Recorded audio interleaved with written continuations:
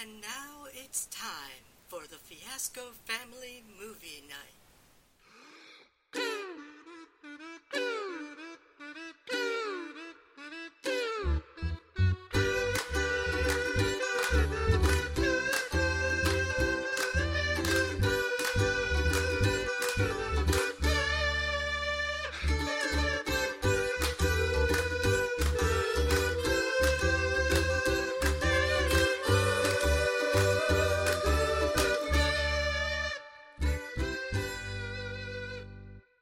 Hello and welcome to episode 57 of the Fiasco Family Movie Night. Wait a minute, we already did this. Welcome to the supplement for episode 57 of Fiasco Family Movie Night. I'm Sean Frost. And I'm Tim Lenner. And here to discuss more about Hudson Hawk is our friend and previous guest, renowned world traveler and COVID survivor, Melissa Kircher. Thank you. Thank you very much for having me back. It's always a joy. Thank you, gentlemen. Well, you know, once a fiasco sibling, always a fiasco sibling. Actually, I should... esteemed colleagues. There we go. That's gender neutral. That's much better. I'm esteemed? Esteemed. Very esteemed, Tim. Hot damn. You too, Sean. You're both very esteemed. I used to get esteemed, but I stopped driving to work, so... Hey!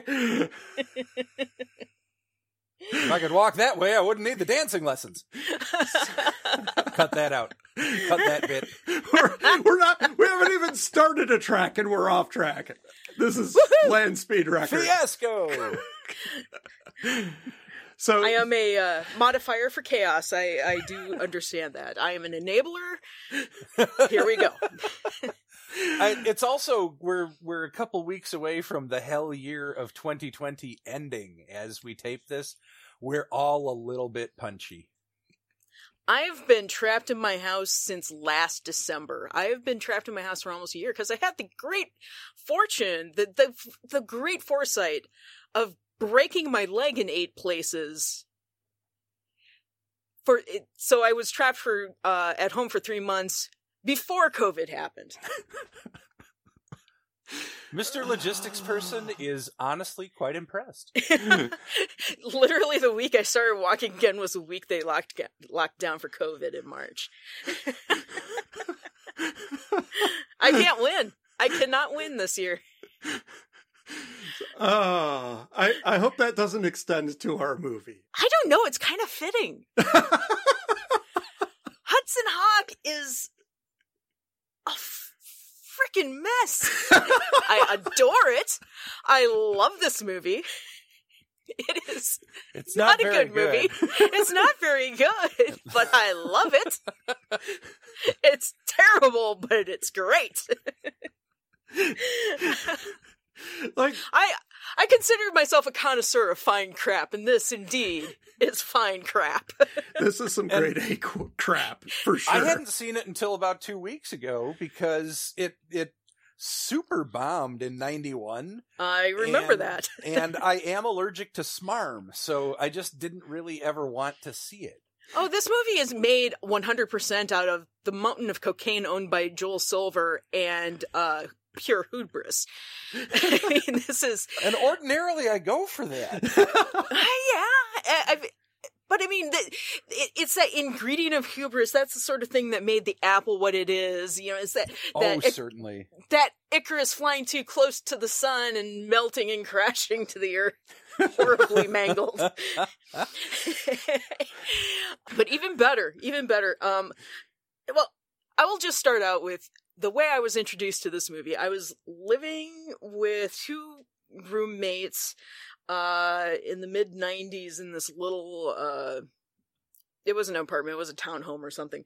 But we had HBO, and we had a pirate box, so we weren't paying for HBO, we just had HBO.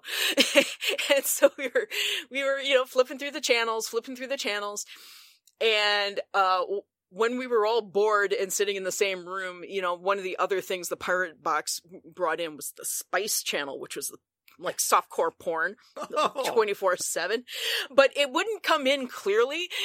So it kind of come in fuzzy. And so we flip. And then right before we got to the Spice Channel, we'd say fake or real, and everybody placed their bets. And then we'd flip to the channel and see if the breasts were real, but then, and then flip past. But we landed on one of the pay channels, not the Spice Channel, thankfully. And here's Andie MacDowell and Bruce Willis talking in an underground cavern, and Andie MacDowell walks up to a crucifix and she goes, "Father, I feel like he has other designs against me," or whatever it is. And the freaking crucifix lights up. It's like, "Come upstairs right away." And we said, "Oh, we're watching this. This is amazing."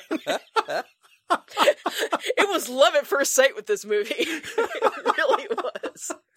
That is a brilliant bit to walk in on. There are so many things that are so stupid and so brilliant. The talking crucifix is legitimately brilliant. The curare dart thing is stupid and brilliant. Oh, I actually really liked all of, like, everyone really commits to the you can only move your head and then you must flop around Yes. for the curare darts. Big props to Andie MacDowell impersonating a dolphin. Yes. I feel like that's a thing, like a party trick that she had, and somebody learned about it after shooting one night, and they go, "We have got to put this in the movie." I And never there it asked.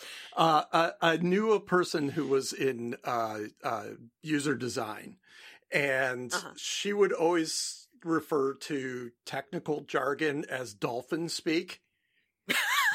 And say that when she hears us talking, it just sounded like and I never connected that maybe she's seen this movie. That would could really be awesome. Although that sounds of Sequest. or the aliens from Mars Attacks.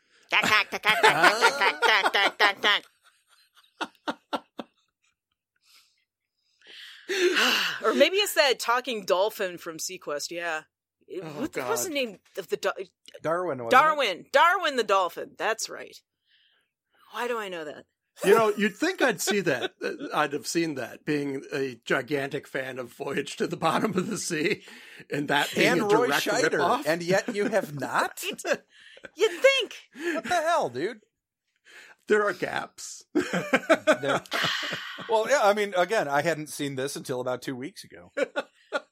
There's only so much media you can consume, and I was probably rewatching Streets of Fire or The Martian.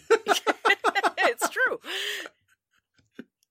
I mean, you can't, like you said, there's only so much you can consume, and you have to leave some of those classic morsels to be eaten later. And so I am glad you have finally arrived to the Hudson Hawk party, Tim. I am so glad you're here. I'm so glad you understand this damaged part of my brain where I absolutely adore this movie. If you don't have some utterly indefensible movie you love, I honestly don't understand you. Well, it means you have no joy in your life. Well, right?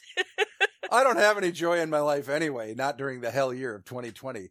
But Well, I can nobody go on does. about the Apple for about 6 days. Well, yeah, me too. You know that. Yeah, I feel like Hudson Hawk has a lot in common with the Apple. It's that same level of hubris and that same level of, boy, this must have looked like some sort of great idea on paper, but boy, it really didn't work in execution. I think the Apple is much more focused, and how often do I get to say that? Yes. The Apple is actually more even throughout. Well, it starts out at batshit and it stays there. The thing, okay, so I am a mega fan. Well, maybe not a mega fan. A super fan of Richard E. Grant. I adore Richard E. Grant. Yes. Ever since I started seeing him pop up and stuff, he's one of my favorite character actors. Every time he shows up, I'm like, yay! And I clap a little bit. It turns out Richard E. Grant is also a decent little Hollywood writer. I mean, he started out life as a big film fan and then went into acting. And so he started his acting career as also being just a mega fan of movies. And ever since he started in the film world, he kept meticulous diaries about everything that was going on every set day to day. So one of his film diary publications, I think he has more out now, but the first one he put out was this book called With Nails, which is a reference to his first movie, With Nail and I, which is also great. Sure. A wonderful movie. It has so many Doctor Who and Harry Potter links with a cast of only like 4 people. It's great. Yeah, but it's his book With Nails pretty much covers his film career from the 1980s through the end of the 1990s-ish. Like, through, I think the last movie he covers in the book is Pret-a-Porter, which he made with Altman. Oh, right. Mm-hmm. But there is a glorious chapter, an entire chapter on Hudson Hawk. Oh my God. In this book, and it's amazing. And if you would indulge me, I would like to do a reading. Oh, please. Of Richard E. Grant. Because I feel like this is also a great introduction just to Hudson Hawk. This is the opening couple of paragraphs from his chapter about Hudson Hawk. 21st of March. Oh, my sweet darlings, where, oh where, do I dare begin to tell this multi-million-dollar epic? Which, as defined by the Oxford Dictionary, means a long poem in elevated style narrating the adventures of a hero, long novel or film, one containing adventurous episodes, heroic, majestic, impressively great. Hudson Hawk is all of these things, but not quite in the order suggested. Long? Certainly. Heroic? Ooh, yes, but not quite what you have in mind. The patience required would sorely test the most Olympian devotees of Prozac. Majestic? The mega-budget spirals like new stairways into heaven. Adventurous? With a cast including Bruce Willis, Andy McDowell, Danny Aiello, James Coburn, Sandra Bernhard, and myself? What else could you expect? In keeping with this ancient aspect, be warned that this modern-day tale is bereft of any poetry and is pure doggerel. And there you have it. I mean, that's a ringing endorsement, if ever I've heard one. It's wonderful. And Richard, I reckon if you are any sort of Hollywood nerd, I recommend reading With Nails, because he's very frank about what has gone on. He's not sparing anybody. He's very kind of cutting in what he says about people, and I think he got in a little bit of hot water after publishing it, sort of thing. Off to movie jail with you, Richard. Off to movie jail. So this isn't like when George Kennedy decided to become a mystery writer. This is although I do have one of those books on my shelves too to read. Both of them. But there are just wonderful chapters about. I believe in your previous recording you had mentioned L.A. Story. He talks about making L.A. Stories with Steve Martin and what it was like to work with Steve Martin, and just he captures the personalities of all the people he works with just stunning degree. But one of the great things about the Hudson Hawk chapter is this was a movie where he met Sandra Bernhard. And he and Sandra Bernhard are like besties. They absolutely adore each other. You know, they met on this film and they like instantly bonded. And you can tell in his writing that he absolutely adores this woman. There is this, there's another passage I'll read and then I'll be done with the readings. Sandra Bernhard is having her makeup applied when we meet and is about to be transformed into something awesome. Her auburn hair has been teased up into a frenzy until it resembles one of those ice cream whirls that whip out of the machine into a cone. Her eyes crane to their right corners as she cannot turn her head just yet, and she twangs, "Hi, honey!" She has an instantly discernible trademark sigh, which insinuates itself through his speech and loping walk as if everything is slightly exhausting and demanding, and that whatever she is doing now is somehow keeping her from doing something that she would rather do. Whether it be hair rollers, mascara, the freeway, photo sessions, Reagan, Haiti, Madonna questions, global warming, it's all a bit too much to handle. All of which is what makes her funny. She takes everything personally, and while professing to loathe the whole Hollywood thing, I do not doubt for a moment that she is reveling amidst her own moanings. She is perfect casting to play Minerva Mayflower, the world's richest, most evil bitch villainess.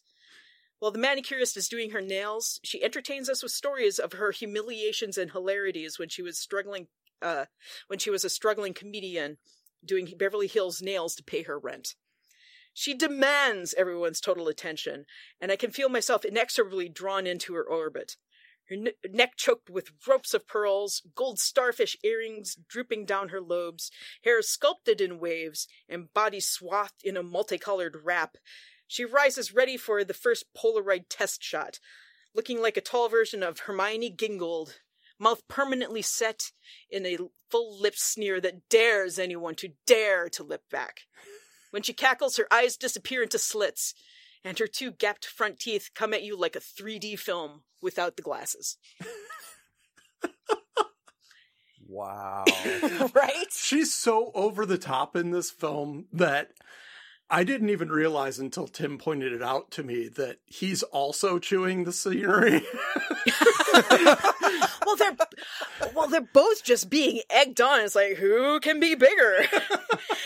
and apparently, they were both hamming it up, and then they kept getting egged on by people on the set, and it's like, no, this is great, this is really funny. Okay, we'll do more. and apparently, like, one of the first scenes that Richard E. Grant shot was where he's in the limousine with the paper shredder, which is a gag I love, by the way. he receives the fax and just instantly puts in the shredder, and the shredder vents outside the limousine. Yeah, it's got a special, like, confetti tailpipe to it. Yeah, it's amazing. But yeah, he's keep getting told do more and more and more. He's like, but I wouldn't have anywhere to go in the later scenes. What the hell do you want me to do?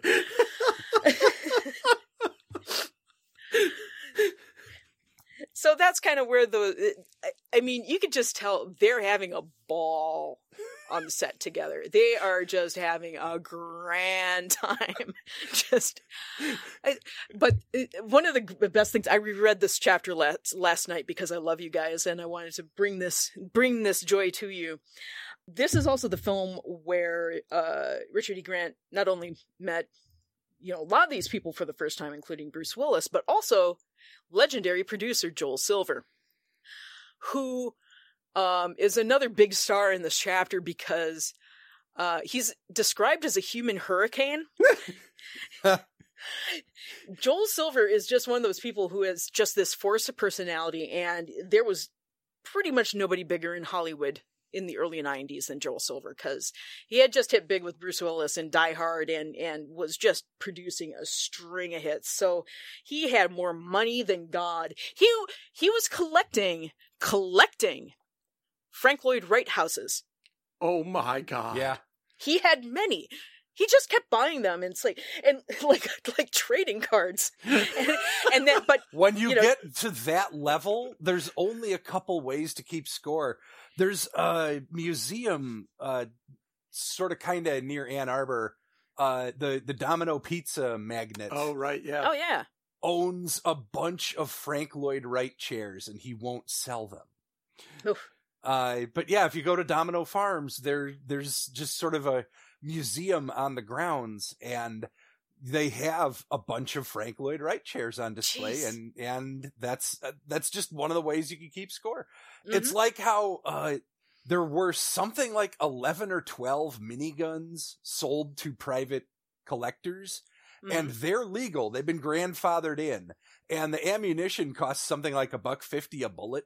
And it fires them at the rate of thousands of bullets a minute. So if you have one, and if you want to blow $30,000 in an afternoon turning a car into dust, you can do that.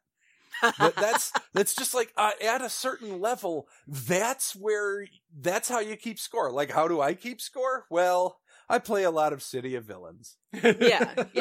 We plebeians have different. I different mark weird movies in my Letterboxd diary. There's this podcast I'm on where we talk about unloved movies and try to give them a little love. Mm-hmm. I have no movies from 1901 listed, and it's driving me nuts. You'll get there. I start at 1894, and then there's a gap right at 1901. I mean, part of the problem is that a lot of movies that were made in that era just no longer exist. They're gone. Today, but, they're gone. Just gone. But anyway, getting back to Frank Lloyd Wrighthouses and Joel Silver. I mean, to his credit, he was restoring them and all that. But the chapter starts out with Richard E. Grant getting brought onto this project, and he goes, "Oh my God, this is a huge break," because he had been doing little indie things, and he had just been in How to Succeed in Advertising, which is also a really good movie. And so he was getting steady work, and he's like, "Oh my God, this thing's going to be huge." And he gets pitched the script, and he meets the director and the writer, Michael Lehman and Dan Waters, and they're just kind of these little low budget guys. They had just did Heathers together, and just off of Heather's End. So it was like this little indie darling movie, and they're like, "Oh, we want to do a tongue-in-cheek Bond film. We want to make this a comedy." And Richard E. Grant read the script, and he said it read fast and funny. It was tight and really great. And the guys pitched the character to him as Blofeld on mescaline. I could see that. And he's like, "Cool." And so he was, then he gets to meet Joel Silver, and he's like, "Good Lord, this human being is unreal." 'Cause Joel Silver talks a mile a minute, and half the time he's screaming. It's all about largesse, and oh my God, and we're taking a flight 10 minutes from now to go see Madonna play in Paris, and all that sort of thing. But as he's meeting Joel Silver, he goes, the premiere for Die Harder is tonight. You want to go? Oh, sure. And so he gets a pass to go to the Die Harder premiere with Sandra Bernhard. And so they wind up going as a pair to this premiere, and it hits big. Everybody enjoys the premiere, and all the word on the street is going to make $1 bazillion, and it's like, wow, okay. And Joel Silver's like, Hudson Hawk is going to be even bigger next year. Yeah. And Criswell predicts. So like, wow, this is going to be great. And of course, like the after party is at a Frank Lloyd Wright house, and Richard E. Grant is just wandering around the house going, "Wow, the fuck did I get here?" So he's wandering around this Frank Lloyd Wright house with Bruce Willis's mom, who speaks German, who's this German immigrant, and she's like the one normal human being he can find at this party. And so it's just this big surreal thing, and there's all this scheduling madness, and during this whole thing, Richard E. Grant gets an offer to play the evil prince sheriff of Nottingham. Oh, or is it Prince? Right. The Rickman role in Prince of Thieves. So he was originally going to be cast in that, but all the scheduling of Hudson Hawk ran over, and he couldn't do it. Oh. But But I still love Alan Rickman too. So right. So anyway, shooting falls behind almost immediately on Hudson Hawk, and this was the first glimmer of the oh no. So he winds up getting to Rome, where they're going to start shooting with him and Sandra.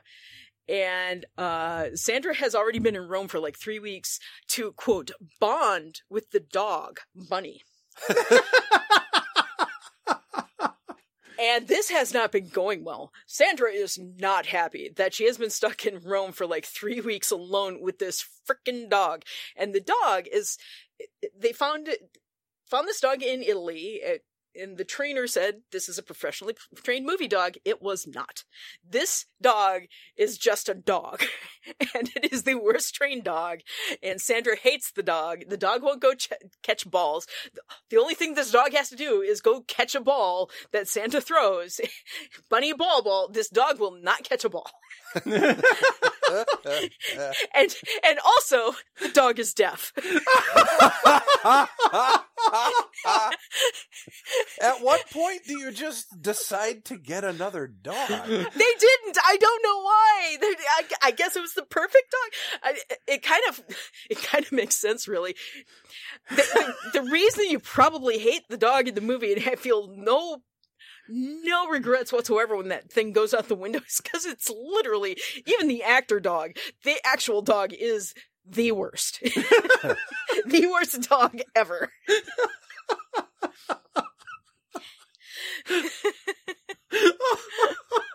That just makes it so much better. They could not shoot that dog for the life of they tried to have it on set. It would not perform. Like, it would sit still until the cameras rolled. They say action, and the dog would just run off into the other room. Which is like the worst dog to work with. And finally they just gave up and gave it to second unit. So it was just the worst.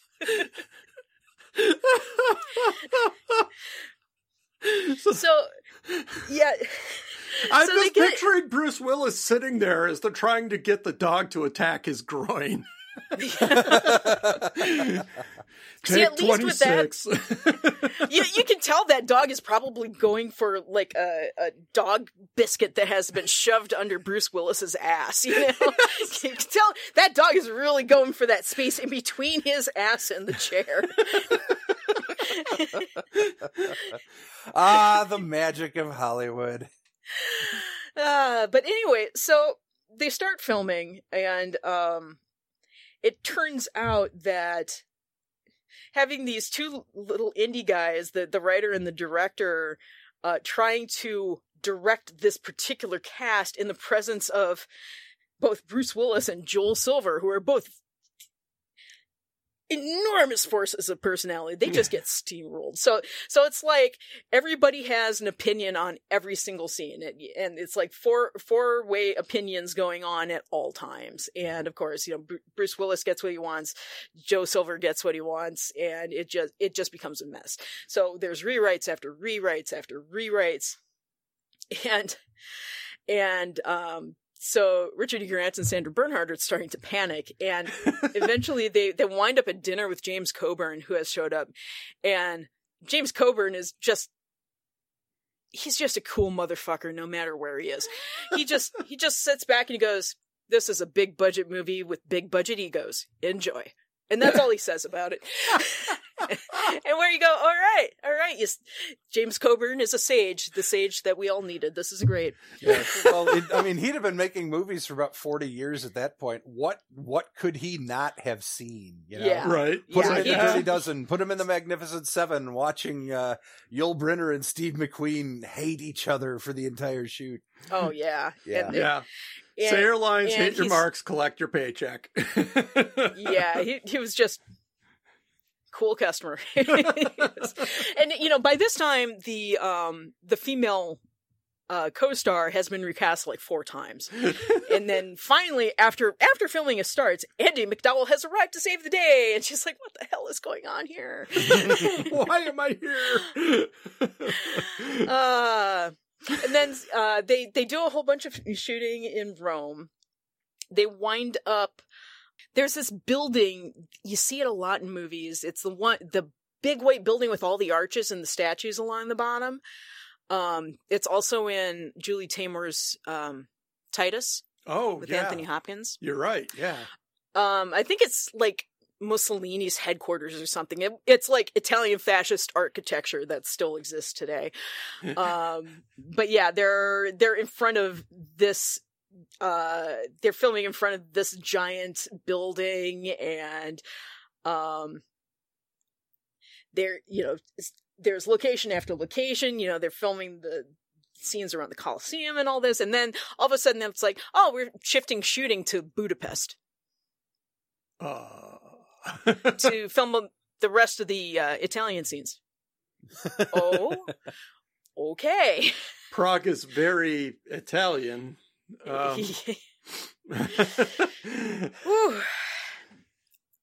So, yeah. So the shoot moves to Budapest. Pretty much on the day that Richard E. Grant's contract was supposed to end. It goes for another month longer there in Budapest. And keep in mind, this is like 1990. Communism was just starting to fragment. Yeah. This is like seconds after the Iron Curtain has fallen. And everything in Budapest is gray. The populace has not quite realize that they can actually leave and go other places. All of the food is the sort of thing you'd expect from an Eastern Bloc country that has no wealth at all. Boiled things. Yeah, boiled cabbage, pretty much 24/7, and there they are in Budapest, and you just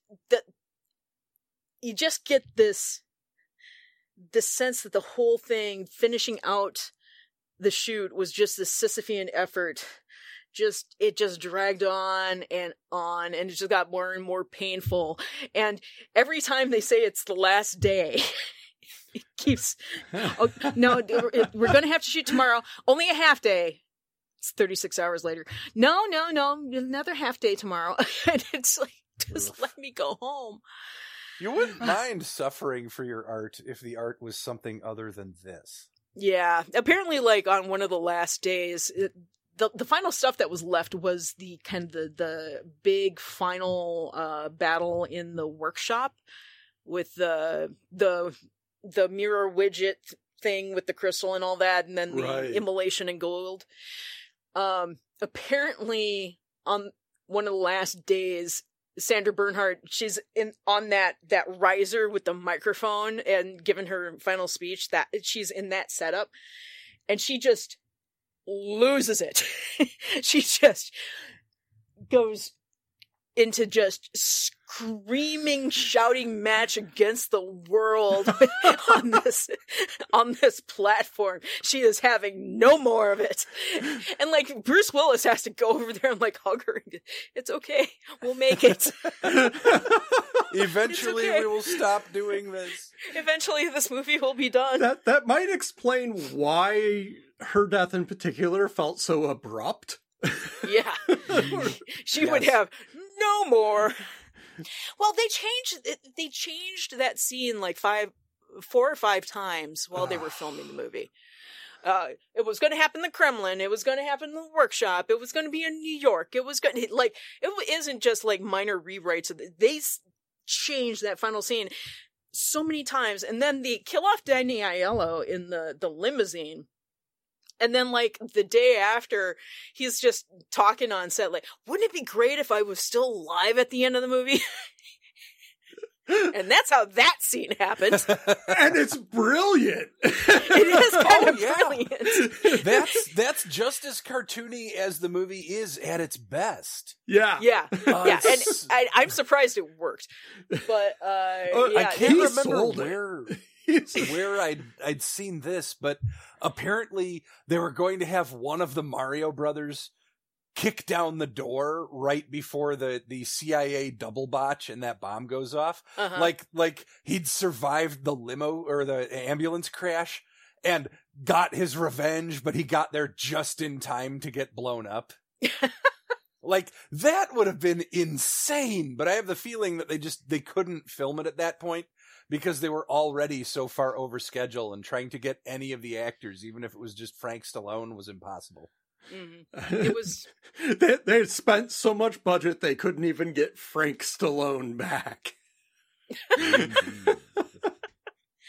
So do actors do actors get reimbursed for like extensions like this, or is it just you signed the contract, you're getting the money we paid you, suck it up? I think it depends on the deal. It depends on what your agent has scored for you. So I don't. He didn't discuss payment. In He is a gentleman. A gentleman never tells. I mean, he. This is a guy who was used to indie budgets anyway, so whatever they gave him was probably pretty decent on his scale. He wasn't gonna complain. He wasn't gonna sneeze at that. I mean, and you know, he's a professional British actor. Actually, he's South African, but anyway, he's a professional actor with a British-ish accent, and therefore he will not phone it in. He will give his all, no matter what shit you have cast him in. The Michael Caine effect. Thank you. Yep. Oh, certainly. And here's another little tidbit you guys will like. David Caruso, who is wonderful in the so good. 20 seconds he appears on screen. Mm-hmm. He went method. Oh my god. He didn't talk on set. Wow. But eventually, by the time they got into Budapest and the shooting was dragging along, even he snapped and he just started talking one day and started having opinions on things. And apparently later that day he went into Richard E. Grant's studio or green room, dressing room, and he came in. It's like, I get the feeling that you don't like me, you don't talk to me, and then it's like, but you weren't talking the entire time you were on set. What the hell?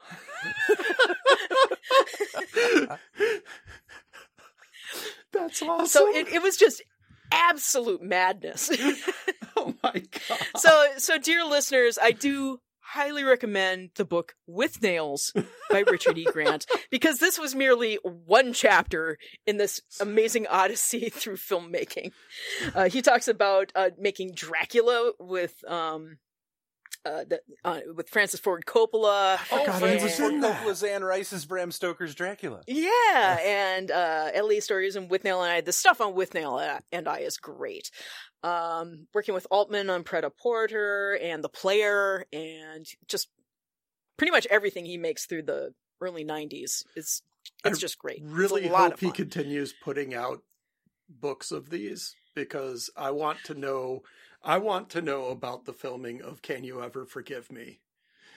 Oh, yeah. Yeah. I finally caught that this weekend, and it is so good. So good. It is really, really good. So, yeah. I think I covered just about everything I could possibly say about Hudson Hawk.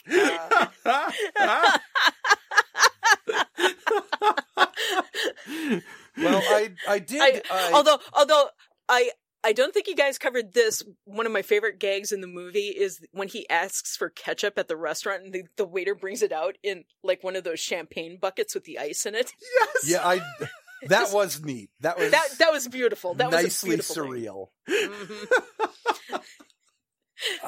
I did a little bit of research for this after recording the main episode.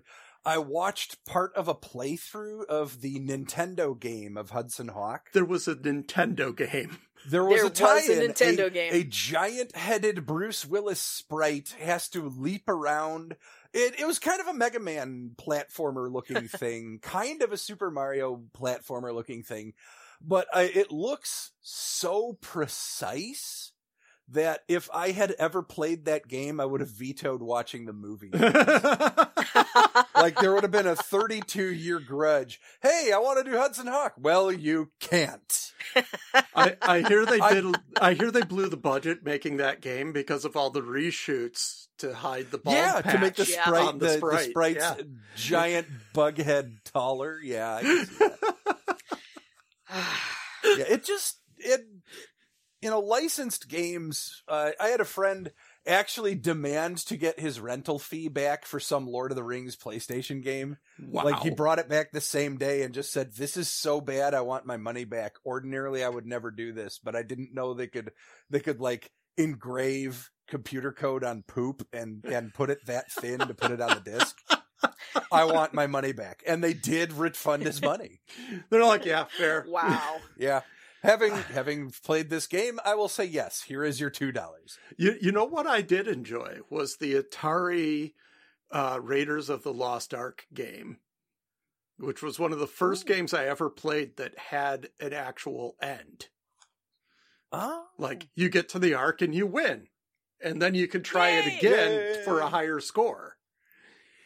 And it's like, wow, that's novel. Do you remember the 2600 Star Wars game where it was just the walkers versus snowspeeders on Hoth? Oh, yeah. Because the version of the Star Wars theme you get during the power-up was awesome. I feel like somewhere out there has to be a podcast about video game movie tie-ins. And there is, and I can't remember the name of it. I would love to subscribe. And while this is very tangentially connected to that, I found a copy of the Atari 2600 Megaforce game at a used bookstore, and I bought it and gave it away at B-Fest. And the people, the college students doing the giveaway had absolutely no idea what it was. Like, they picked it up and they could tell it was plastic and had Megaforce on it, but like, is this an 8-track? Is this a Betamax? Like, they had no idea what it was. Yes. And I believe your friend Kelvin is the one who went home with it. Yes, I believe you might be correct on that one. Yeah. So yeah, it would have been easier to just hand it to him if I'd known that's how it was going to go.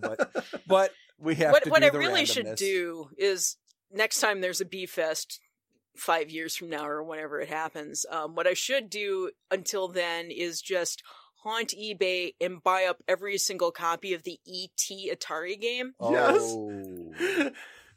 Because you can usually get them for like $1. If that. If that. Free shipping, please take this. No, everybody gets one. Yay! No, that would be fantastic.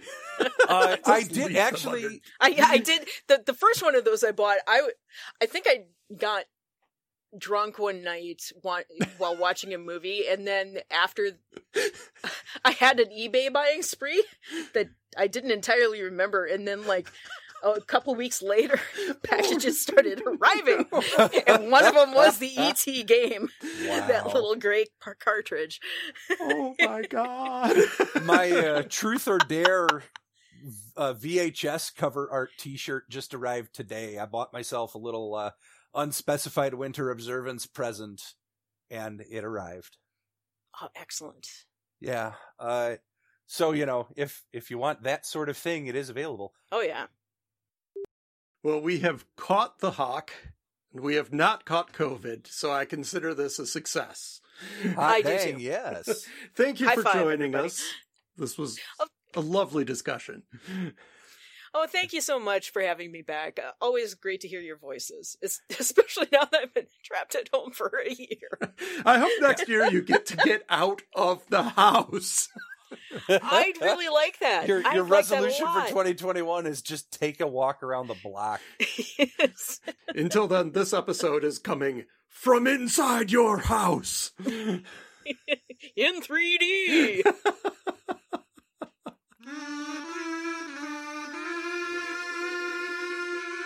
But not in stereo. No. No, we're retro and we're in mono.